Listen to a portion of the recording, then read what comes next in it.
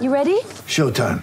On May 3rd, summer starts with The Fall Guy. Let's do it later. Let's drink a spicy margarita. Make some bad decisions. Yes!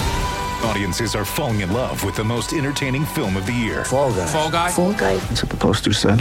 See Ryan Gosling and Emily Blunt in the movie critics say exists to make you happy. Trying to make it out? Nope. Because I don't either. It's not what I'm into right now. What are you into? Talking. Yeah. The Fall Guy. Only in theaters May 3rd. Rated PG-13. Live from the 6th and Peabody Studio and across the Outkick Network, this is Outkick 360 with Jonathan Hutton and Chad Withrow. Final hour is here, Outkick 360, Monday edition, recapping the weekend. Plenty of NFL news and notes. We'll get back to that coming up. The headlines also from college football. We've seen all the college football awards, but Heisman Trophy handed out to Caleb Williams. And the top 10 vote getters, Hendon Hooker, 5th on the list, behind Stetson Bennett, who was the last player invited to New York this past weekend. Caleb Williams, Max Duggan, C.J. Stroud, Stetson Bennett. That's how the four were voted when Caleb Williams was announced as the Heisman winner. Followed by Hendon Hooker, Bryce Young 3rd, Blake Corum, Michael Penix Jr., Bijan Robinson, and Drake May round out your top 10.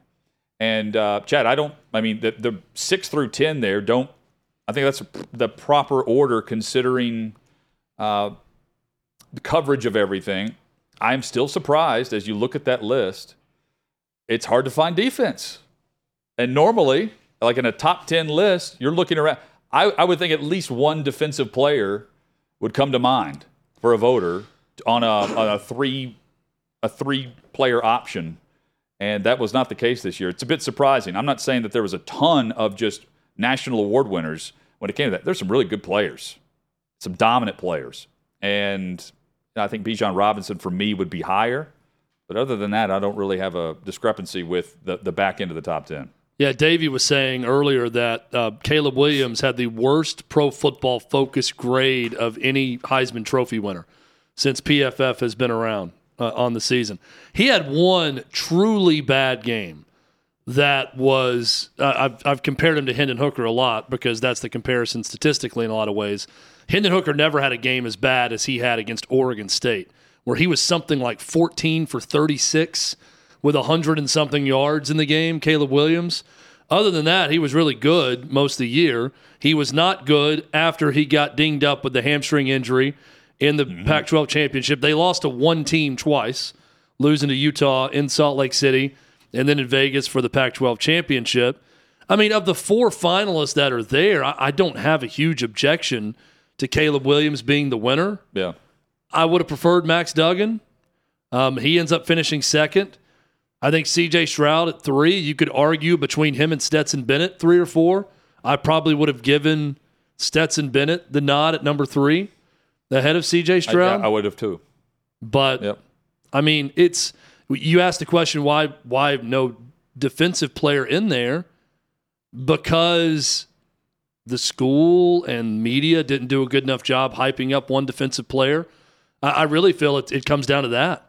I think if television networks involved in college football and media would have gotten behind someone early and they went on to have a great season defensively, or even after a couple of weeks, if something would have caught fire, probably would have seen one in the top 10, maybe not winning it, maybe top 5, but it's just this wasn't a year where that was one of the talked about players.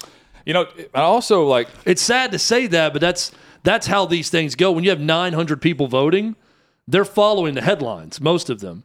So if there's not a defensive player that's in the headlines every week, getting a lot of Heisman buzz from shows that talk about college football and everything else out there, yeah, then it's not going to happen. If College Game Day chose to do a piece on a defensive player multiple times throughout the season, I bet he would have finished top 10. Maybe not gone to New York, probably would have finished top 10 because enough people would have seen it. Yeah, I'm thinking through. Like, I don't know. I mean, are colleges investing in the hype train like the way they used to, trying to send out Heisman finalist materials? because these It's guys not as much material. It's more social media now that they'll start, but it also starts late. But you got to get it in the hands, like mailing stuff to the voters. Yeah. Examples of, I don't know if they're doing that to nearly the extent they would have a decade ago.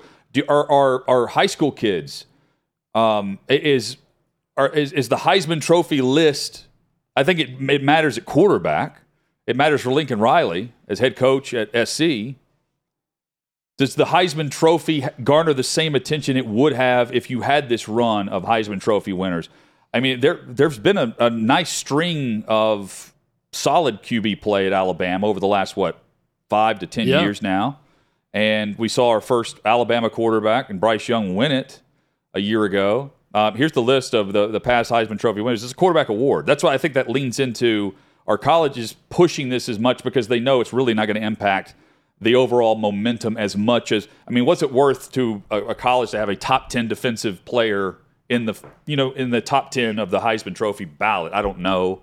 But you look through the list and you can see a couple of Lincoln Riley QBs. Derrick Henry's in there. Henry and Devontae Smith. Sure. Two Alabama guys as the outliers.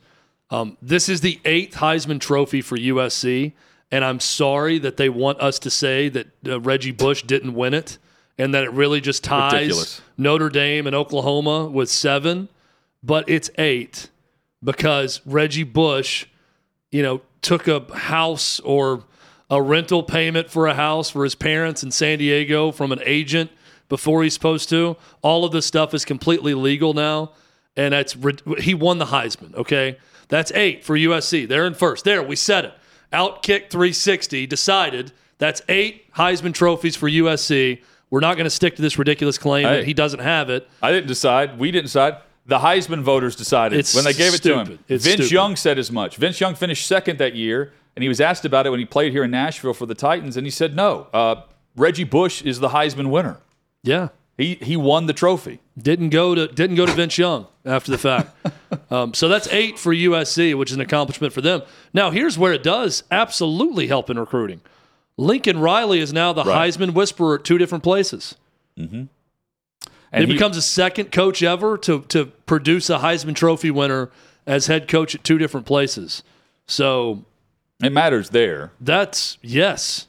But, I mean, you take your pick of some of the top quarterbacks in football if you're Lincoln Riley. It matters there because Hendon Hooker got hurt, right? Like that to me is the reason. If I'm looking to invest in – again, I'm just looking – if it's about promotion, I don't know why we don't see more of it or we're just not flooded with it because I don't know if the brand itself matters for the individual. I don't know in today's transfer portal world if I'm investing as heavily in it knowing that these guys are bouncing around the way they are.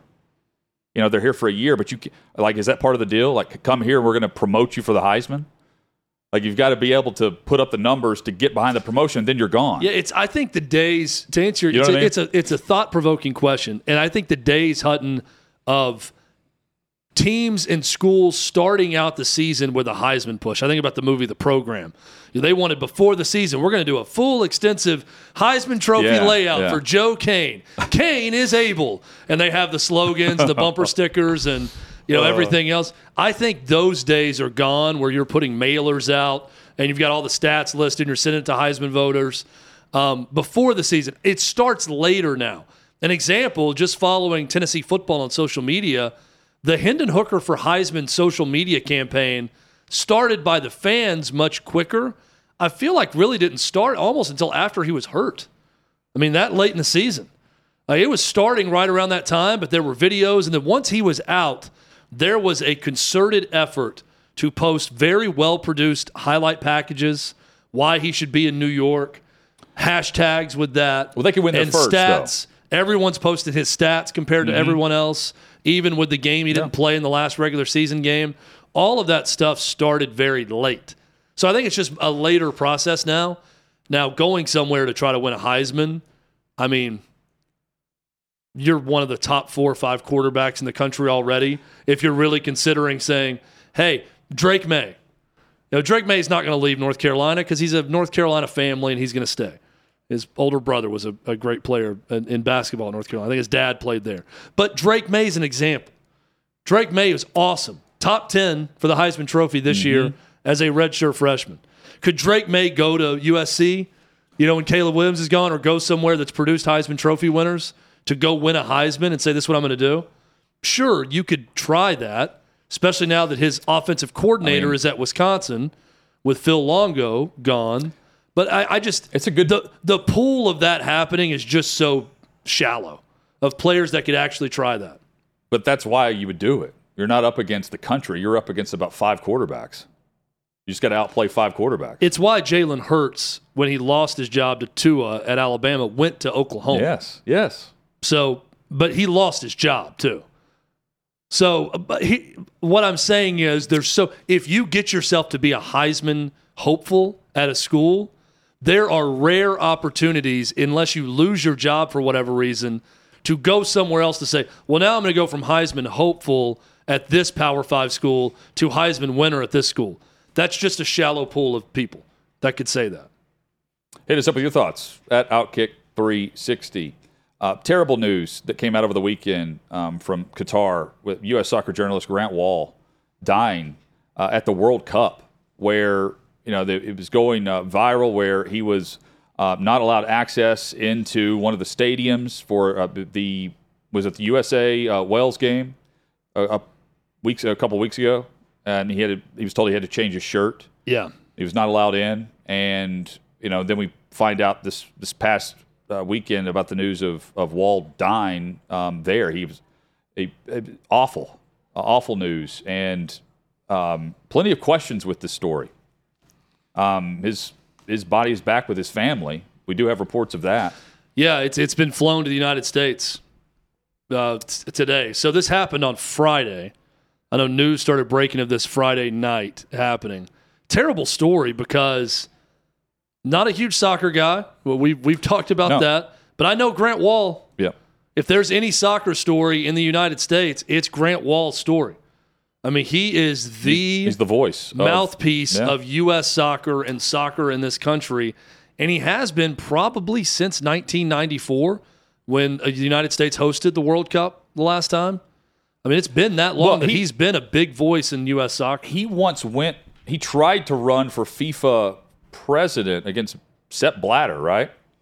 I mean, you want to talk about corrupt with FIFA. And, he's trying to run to run FIFA just to prove a point and report on the process there. But, I mean, he's never been shy from stepping into what is a very corrupt sport globally. Look at the World Cup and where we are right now in Qatar, where they're trying to get an Olympics, by the way, also. Yeah, and they probably will because the IOC is equally as corrupt. Yeah, as FIFA, so they'll probably award them with that.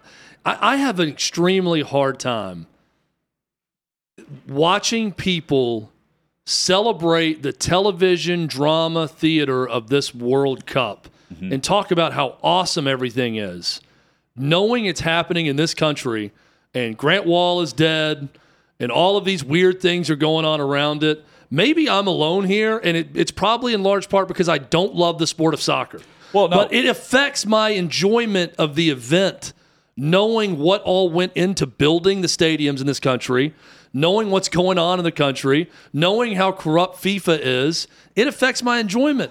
I love the Olympics. I didn't watch more than 5 minutes of the Beijing Winter Olympics. I forgot that it happened because of everything going on with it. Well, and I'm not an overly political person, but when corrupt factors lead to a lot of bad things happening to provide a world stage and a global audience in a place that does not deserve an event like this, it affects my enjoyment of it. And they're making over $7 billion in ad revenue. That's been reported. And here's the part of it, too.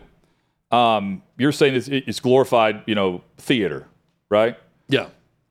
I mean, the response, if this was Major League Baseball wanting to put the All-Star game in Atlanta or Carolina and Charlotte with the NBA because of a bathroom bill, you can't play an exhibition game in those stadiums. But yet, this can be classified as, great theater for the country and the great, accomplishment. We're really overlooking that. And then you've got the Wall was detained for like 25 minutes because he was wearing a shirt with a rainbow on it and tweeted it out. I mean, he took a selfie and said, "Hey, I've been detained." It was in support of, I think he said his, gay soccer fans across the world. Yeah, I mean, he's like, "I'm not taking it off," and I'm going in. And then he updated everyone and said he made it through. But he'd also said that he wasn't feeling well, that he'd been in bad health or something too. Yeah, like bronchitis-like symptoms he was experiencing. It's very peculiar with all of it. It's very peculiar, and this is where, going back to your point about the bathroom bill and all-star games being taken out, voting bills, and this shows the stupidity of our country and our pro sports leagues and the ignorance of how bad it is in other places. Yes. And I don't ever want anything bad to happen to Grant Wall, and don't take this as me saying that anything that happened, if something was afoot or there's foul play involved in this, that anything is right about it. But you can protest things in America and be fine. We have the right to be stupid and move a damn NBA All-Star game because a state would have the audacity to make men go to the men's room and women go to the women's room. We have the right to be that dumb. You go to Qatar and you wear a rainbow shirt and you start talking about how backwards their country is while in their country covering an event, bad things may happen. You might get detained. Or God forbid, something else might happen to you also. That's why I'm so thankful that we live and work here. Because this is what happens in other countries. And there are people that, if you live in America and you're accustomed to protesting things and you're accustomed to speaking out against things, those things don't happen to you in this country. When you go to Russia, when you go to places in the Mideast, when you go to China, if you do these things, watch what happens to their own citizens. Watch how they conveniently disappear at times. How do you think they're going to treat an American that's doing that? That's coming in to tell them how to live. Bad things happen at times. I pray that nothing sinister is afoot with the whole Grant Wall story. But the moment I saw that he was wearing that shirt and he was getting detained, I was seriously concerned. Yes. I was concerned for his well-being from that moment on. Well, and when this happened, I thought, oh, no. There was Please something, say nothing happened. I'm just now thinking of this. The WWE has a $50 million per year deal, or did. It's probably more now. But Vince McMahon did the first big event in Qatar. They went over. It was in Saudi Arabia somewhere. One of the spots there. They were there, and they were literally. There were reports from Dave Meltzer and others saying that they were scared they weren't going to get out of the country. Like, they were getting straight to the airport, on the plane, and out with everybody after the event, based on some things going down. So, I mean, for those that say, "Oh yeah," but sure, there's plenty of stuff going on behind the scenes, and that goes to the point and emphasis on the IOC or FIFA, where they take these massive events globally, and while we can sit here and complain about it, ultimately, no one's doing anything about it. Well, I hate that we have these some places that, it's so difficult. There is no free speech, and terrible things happen all the time. I hate that we have this to use as a point of reference. I wish some places didn't exist like this, and that you didn't have to worry about that all the time. But it's a great point of reference for the next time you get overly worked up about something in this country and you move an exhibition game out of a place because of something, when you can look around the world, or you go extreme and compare something here to something in history or something all over the world. These are solid reminders that it may not be all bad in America, with the rights that we have and the ability we have to protest and the freedoms we have in this country compared to other places. Yes. And I hate that stories like this have to happen, or that Qatar gets awarded a FIFA World Cup to put it on display for the world to see. But it's a good reminder. And for 2019, in November, the headline reads, WWE Chairman Vince McMahon's issue with Crown Prince lead to plane mishap in Saudi Arabia, where there was a money dispute and some things going on, and all of a sudden mechanical issues started to happen on the tarmac. So, again, this makes me raise an eyebrow, given the fact of the timeline of the social media posts and everything going on. and the fact that everything went down the way it did. Now, another photojournalist has also died while covering this event. And I believe on the same day that a worker or a fan fell from somewhere and died. So it's just, it's mounting. And, you know, I thought, Chad, we would see more issues of those that are protesting certain global issues and how Saudi would respond to it. I haven't seen a lot of people protesting. Well, I think most of the people that are there understand that, you know, it's a precarious situation. The players certainly have in certain instances. Well, some of the players have protested their own country and got in trouble. Iran, for example, tried to do something during their Iranian national anthem, and they were told, don't do that or your family members are in danger. And guess what? They stood and honored the Pledge of Allegiance for their country the next go-around in the next match. So I don't know.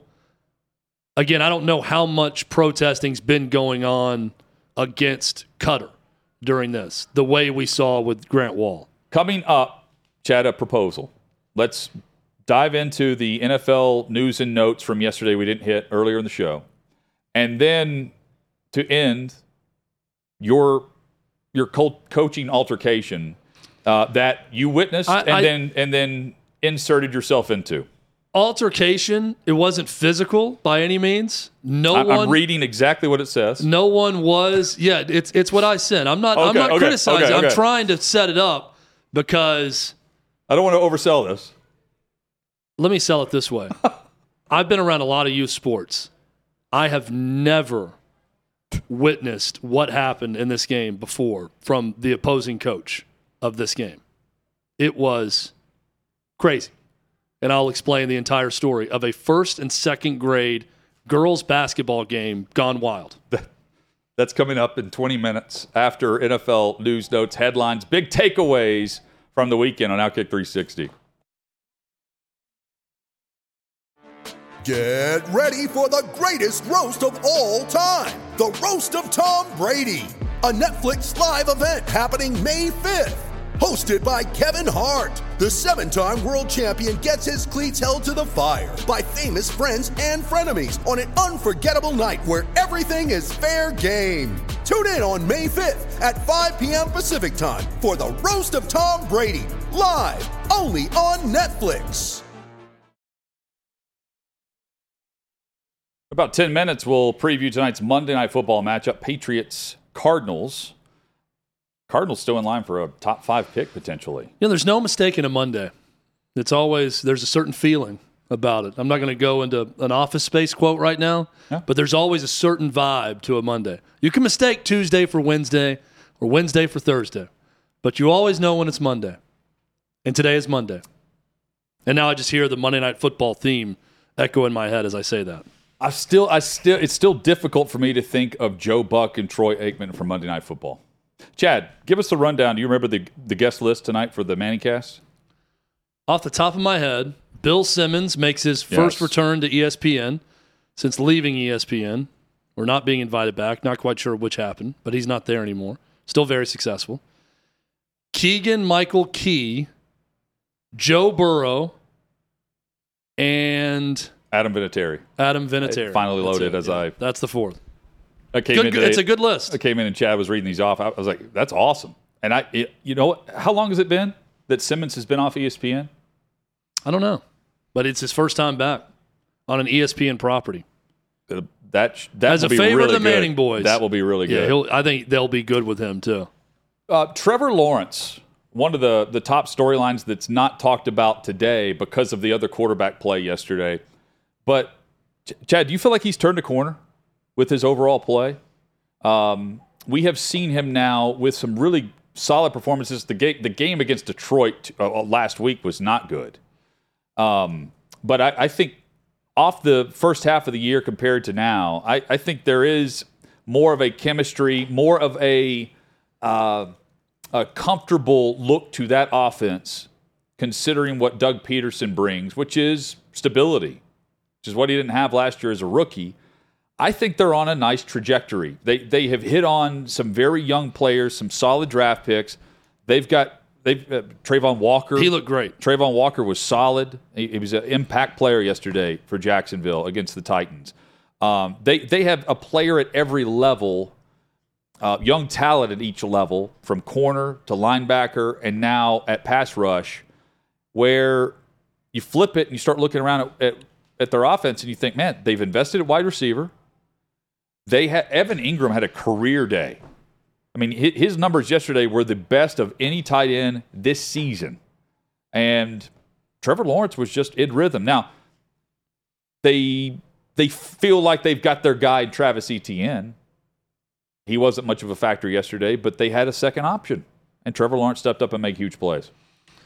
Before I go and crown Trevor Lawrence, I'm not looking to crown. I will say he was terrific yesterday. He was great, but I felt like we'd have more days like this for Trevor Lawrence. I also watched that game and immediately think, how bad was Urban Meyer a year ago? Yeah. Because he ruined year one for Trevor Lawrence. Watching him play last year against the same Titans team versus watching him this year in Nashville against the Titans, my first thought was, man, Urban Meyer really sucks. Yeah. And that's true when you watch Trevor Lawrence in that game.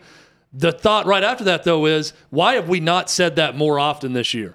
Because Doug Peterson's a really good coach and a really good offensive coach. Starting to get more of that now. If this continues with Trevor Lawrence, he showed every bit of his ability yesterday. He stiff-armed a Titans linebacker on a run for a touchdown in this game. He has the ability to run. He was putting it on the money. He was throwing lasers. He was lofting it to the end zone to Evan Ingram for a touchdown. Great performance by Trevor Lawrence, but I'm still a little bit mystified by him so far in his NFL career. Yeah, they should be more consistent. But they're consistent in tight games. I mean, they're not closing games, and it's very similar to where the Titans were 5 years ago, where they had to learn. They would talk about learn how to win, But that starts with Lawrence, and he has won at every level. It's very hard for me not to see where the division is right now and not look at that team as the team that will be in the best position to take over 2 years from now in the AFC South. And I only say that because the Titans are about to go in rebuild mode. Yeah, they're on the rise, and you can't say that about any other team. Indy's got to get the quarterback right. And Houston lacks true leadership from the top down. Houston's going to have the opportunity because of high draft picks, but Jacksonville's the only team I look on the field and think they're only going to get better. The Titans are going to have to get worse before they get better again. The Colts, I have no clue what's going to happen with them. And the Texans are just so bad. Well, they could change their coach again. And there's just not there's no rhythm to it. There's no path. I said with the Texans, I like Jalen Petrie, the safety from Baylor. Yeah. I mean, there's some young pieces there to like, but there's still nothing really jumping out to you. The Jags should have the quarterback in Trevor Lawrence. They've got good pieces around him. Trayvon Walker really jumped out to me yesterday. Yeah, this is going to be the Jags' division to win if they do the right things over the next few years. The Titans are certainly slipping. Yes. Looking through some other headlines, the Bengals are not slipping. Cowboys hang on yesterday. But, Chad, the Detroit Lions are the team that has really come out of nowhere, that are playing extremely well, and offensively, they can go toe-to-toe with anyone right now. Jared Goff surprises me. Yeah, and he's not having a great year, but just the fact that he's not throwing those picks. He's not turning it over. I mean, they were 1-6. When they were 1-6, if you told me they're going to be 6-7 and Jared Goff is going to be helping with that, but the issue with the Lions were they were averaging like 33 points a game in a start to the season where offense was awful. Aaron Glenn was, and they were losing about him games. Getting fired mid-season. So they were still putting up points. They just weren't winning games because they were losing shootouts. They lost. Let's just go through the quick headlines. They lost to the Eagles in Week 1, 38-35. They beat the Commanders 36-27. They lose to the Vikings 28-24. They lose to the Seahawks 48-45. They beat the Patriots The Patriots beat them, 29-0. And this is where they went through that lull. 29-0. They lost to the Cowboys 24-6. And that's when everyone threw in the towel. Yeah. Dolphins went on the road and won 31-27. and then they turned it around. They beat the Packers. They beat the Bears 31-30, beat the Giants 31-18. I mean, 31 points, that is on par with what Buffalo's offense is doing.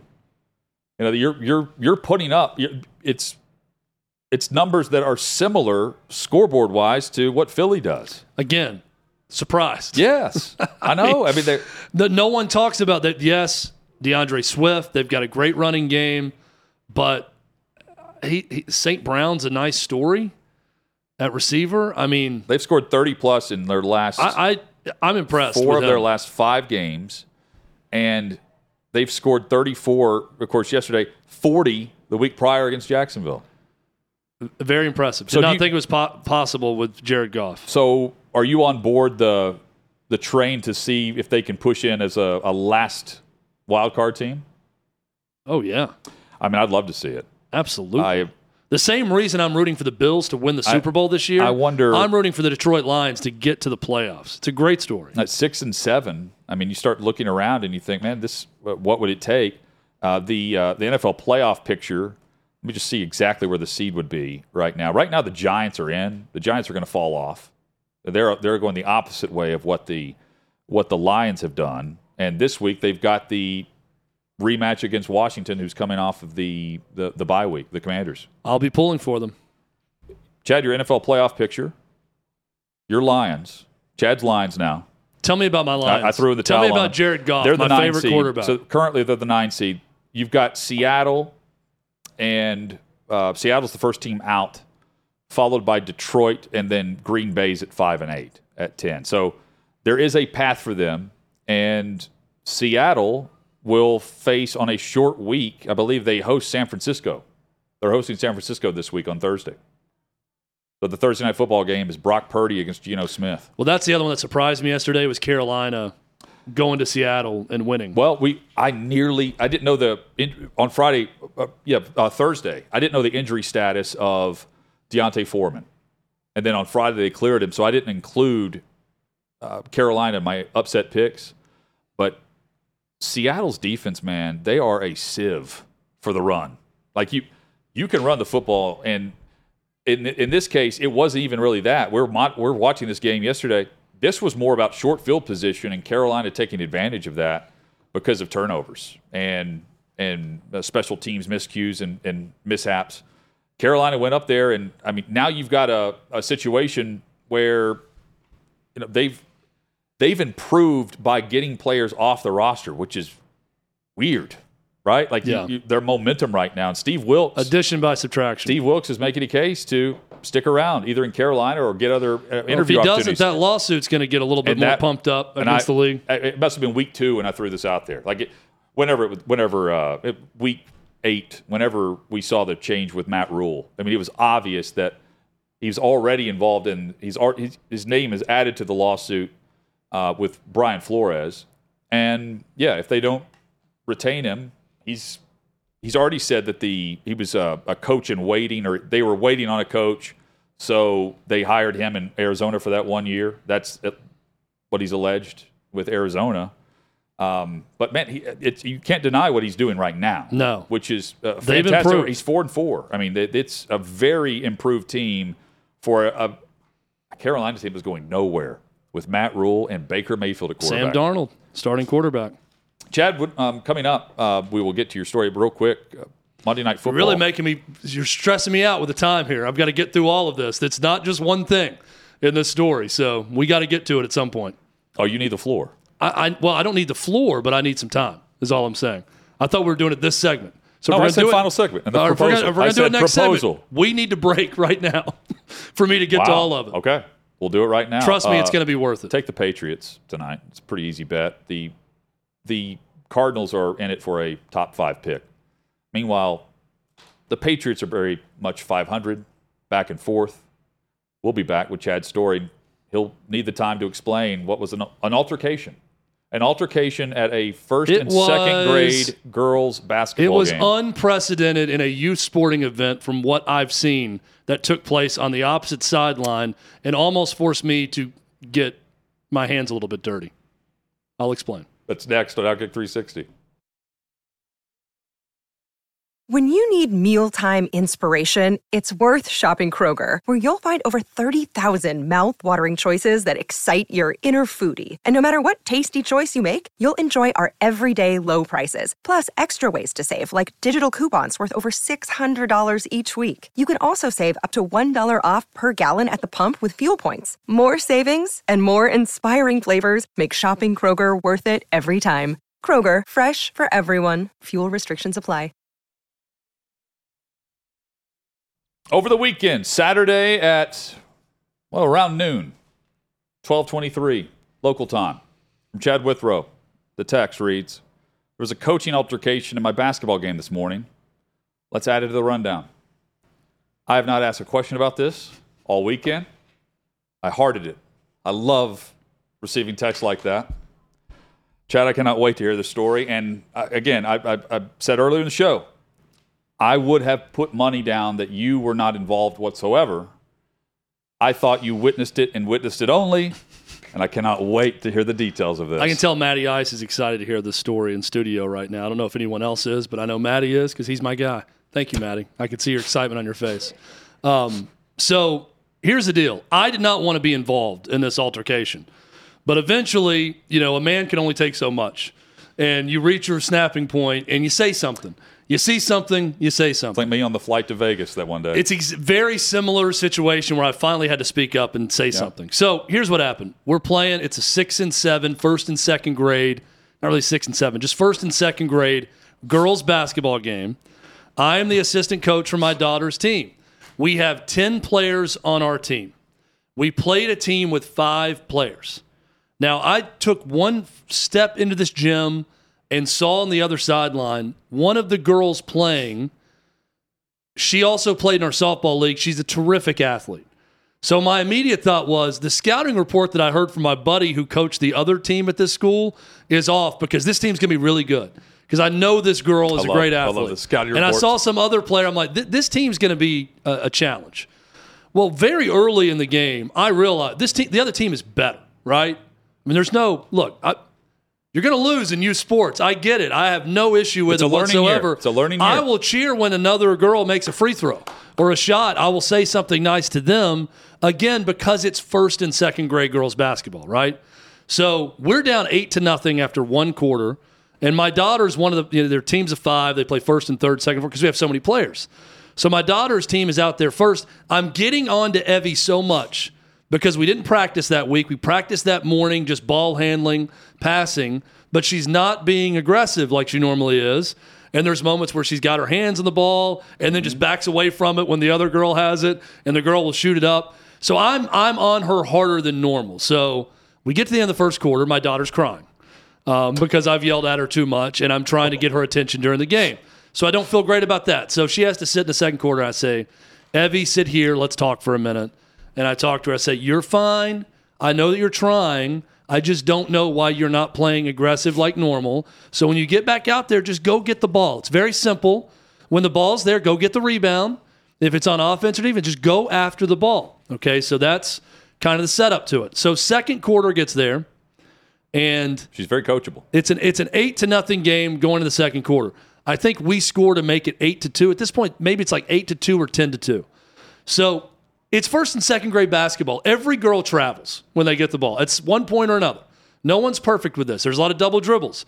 These high school boys that are reffing the games aren't going to call every travel, nor would I ever want them to call every travel. Nor, and I'll raise my hand when I say, have I ever yelled walk, double dribble, travel on the opponent to the official because I know they're not going to call it on our team either. It's like the NBA. Thank you. Exactly like the NBA, Hutton.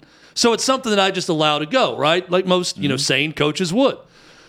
Well, the ball's on the other end of the court, and our girl, one of our post players, gets the ball, and there's a girl below her. So instead of dribbling it, she starts to kind of shuffle her feet, arms over her head with the ball around the girl to get in position to shoot it.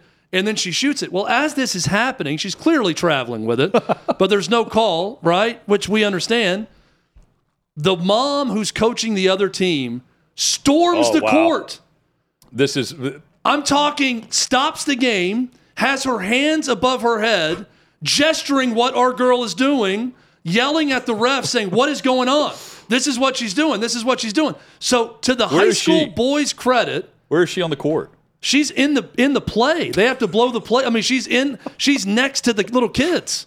She walks out onto the court, fully onto the court, not 2 steps on, walks in to inadvertently stop the game. Yeah, she's like the protester and stop in Minnesota. The game saying that's a travel, it should be our ball, yelling at the ref. It's a Timberwolves game. So this is the NBA. The kid that's reffing, blows the whistle, says, whoa, whoa, whoa, whoa, whoa, whoa, whoa. They're immediately like, hey, no, go back, calm down. So our coach, I decided to stay quiet. Now, we could have escalated the situation. Is this on your end? On the opposite end. Okay. So I'm on one end. I'm on the end of the bench. Our coach is here, looking to our left, down the other end. So our coach is just saying, "What? Hey, come on." And he kind of, and our coach is very calm, super nice guy. Says 1st and 2nd grade basketball. Chill out. Trying to calm the mom down, right? Who's going crazy. It's 8-2. They're winning. They're going to win the game. Right, I don't understand what's happening in her brain when this happens, right? Full meltdown.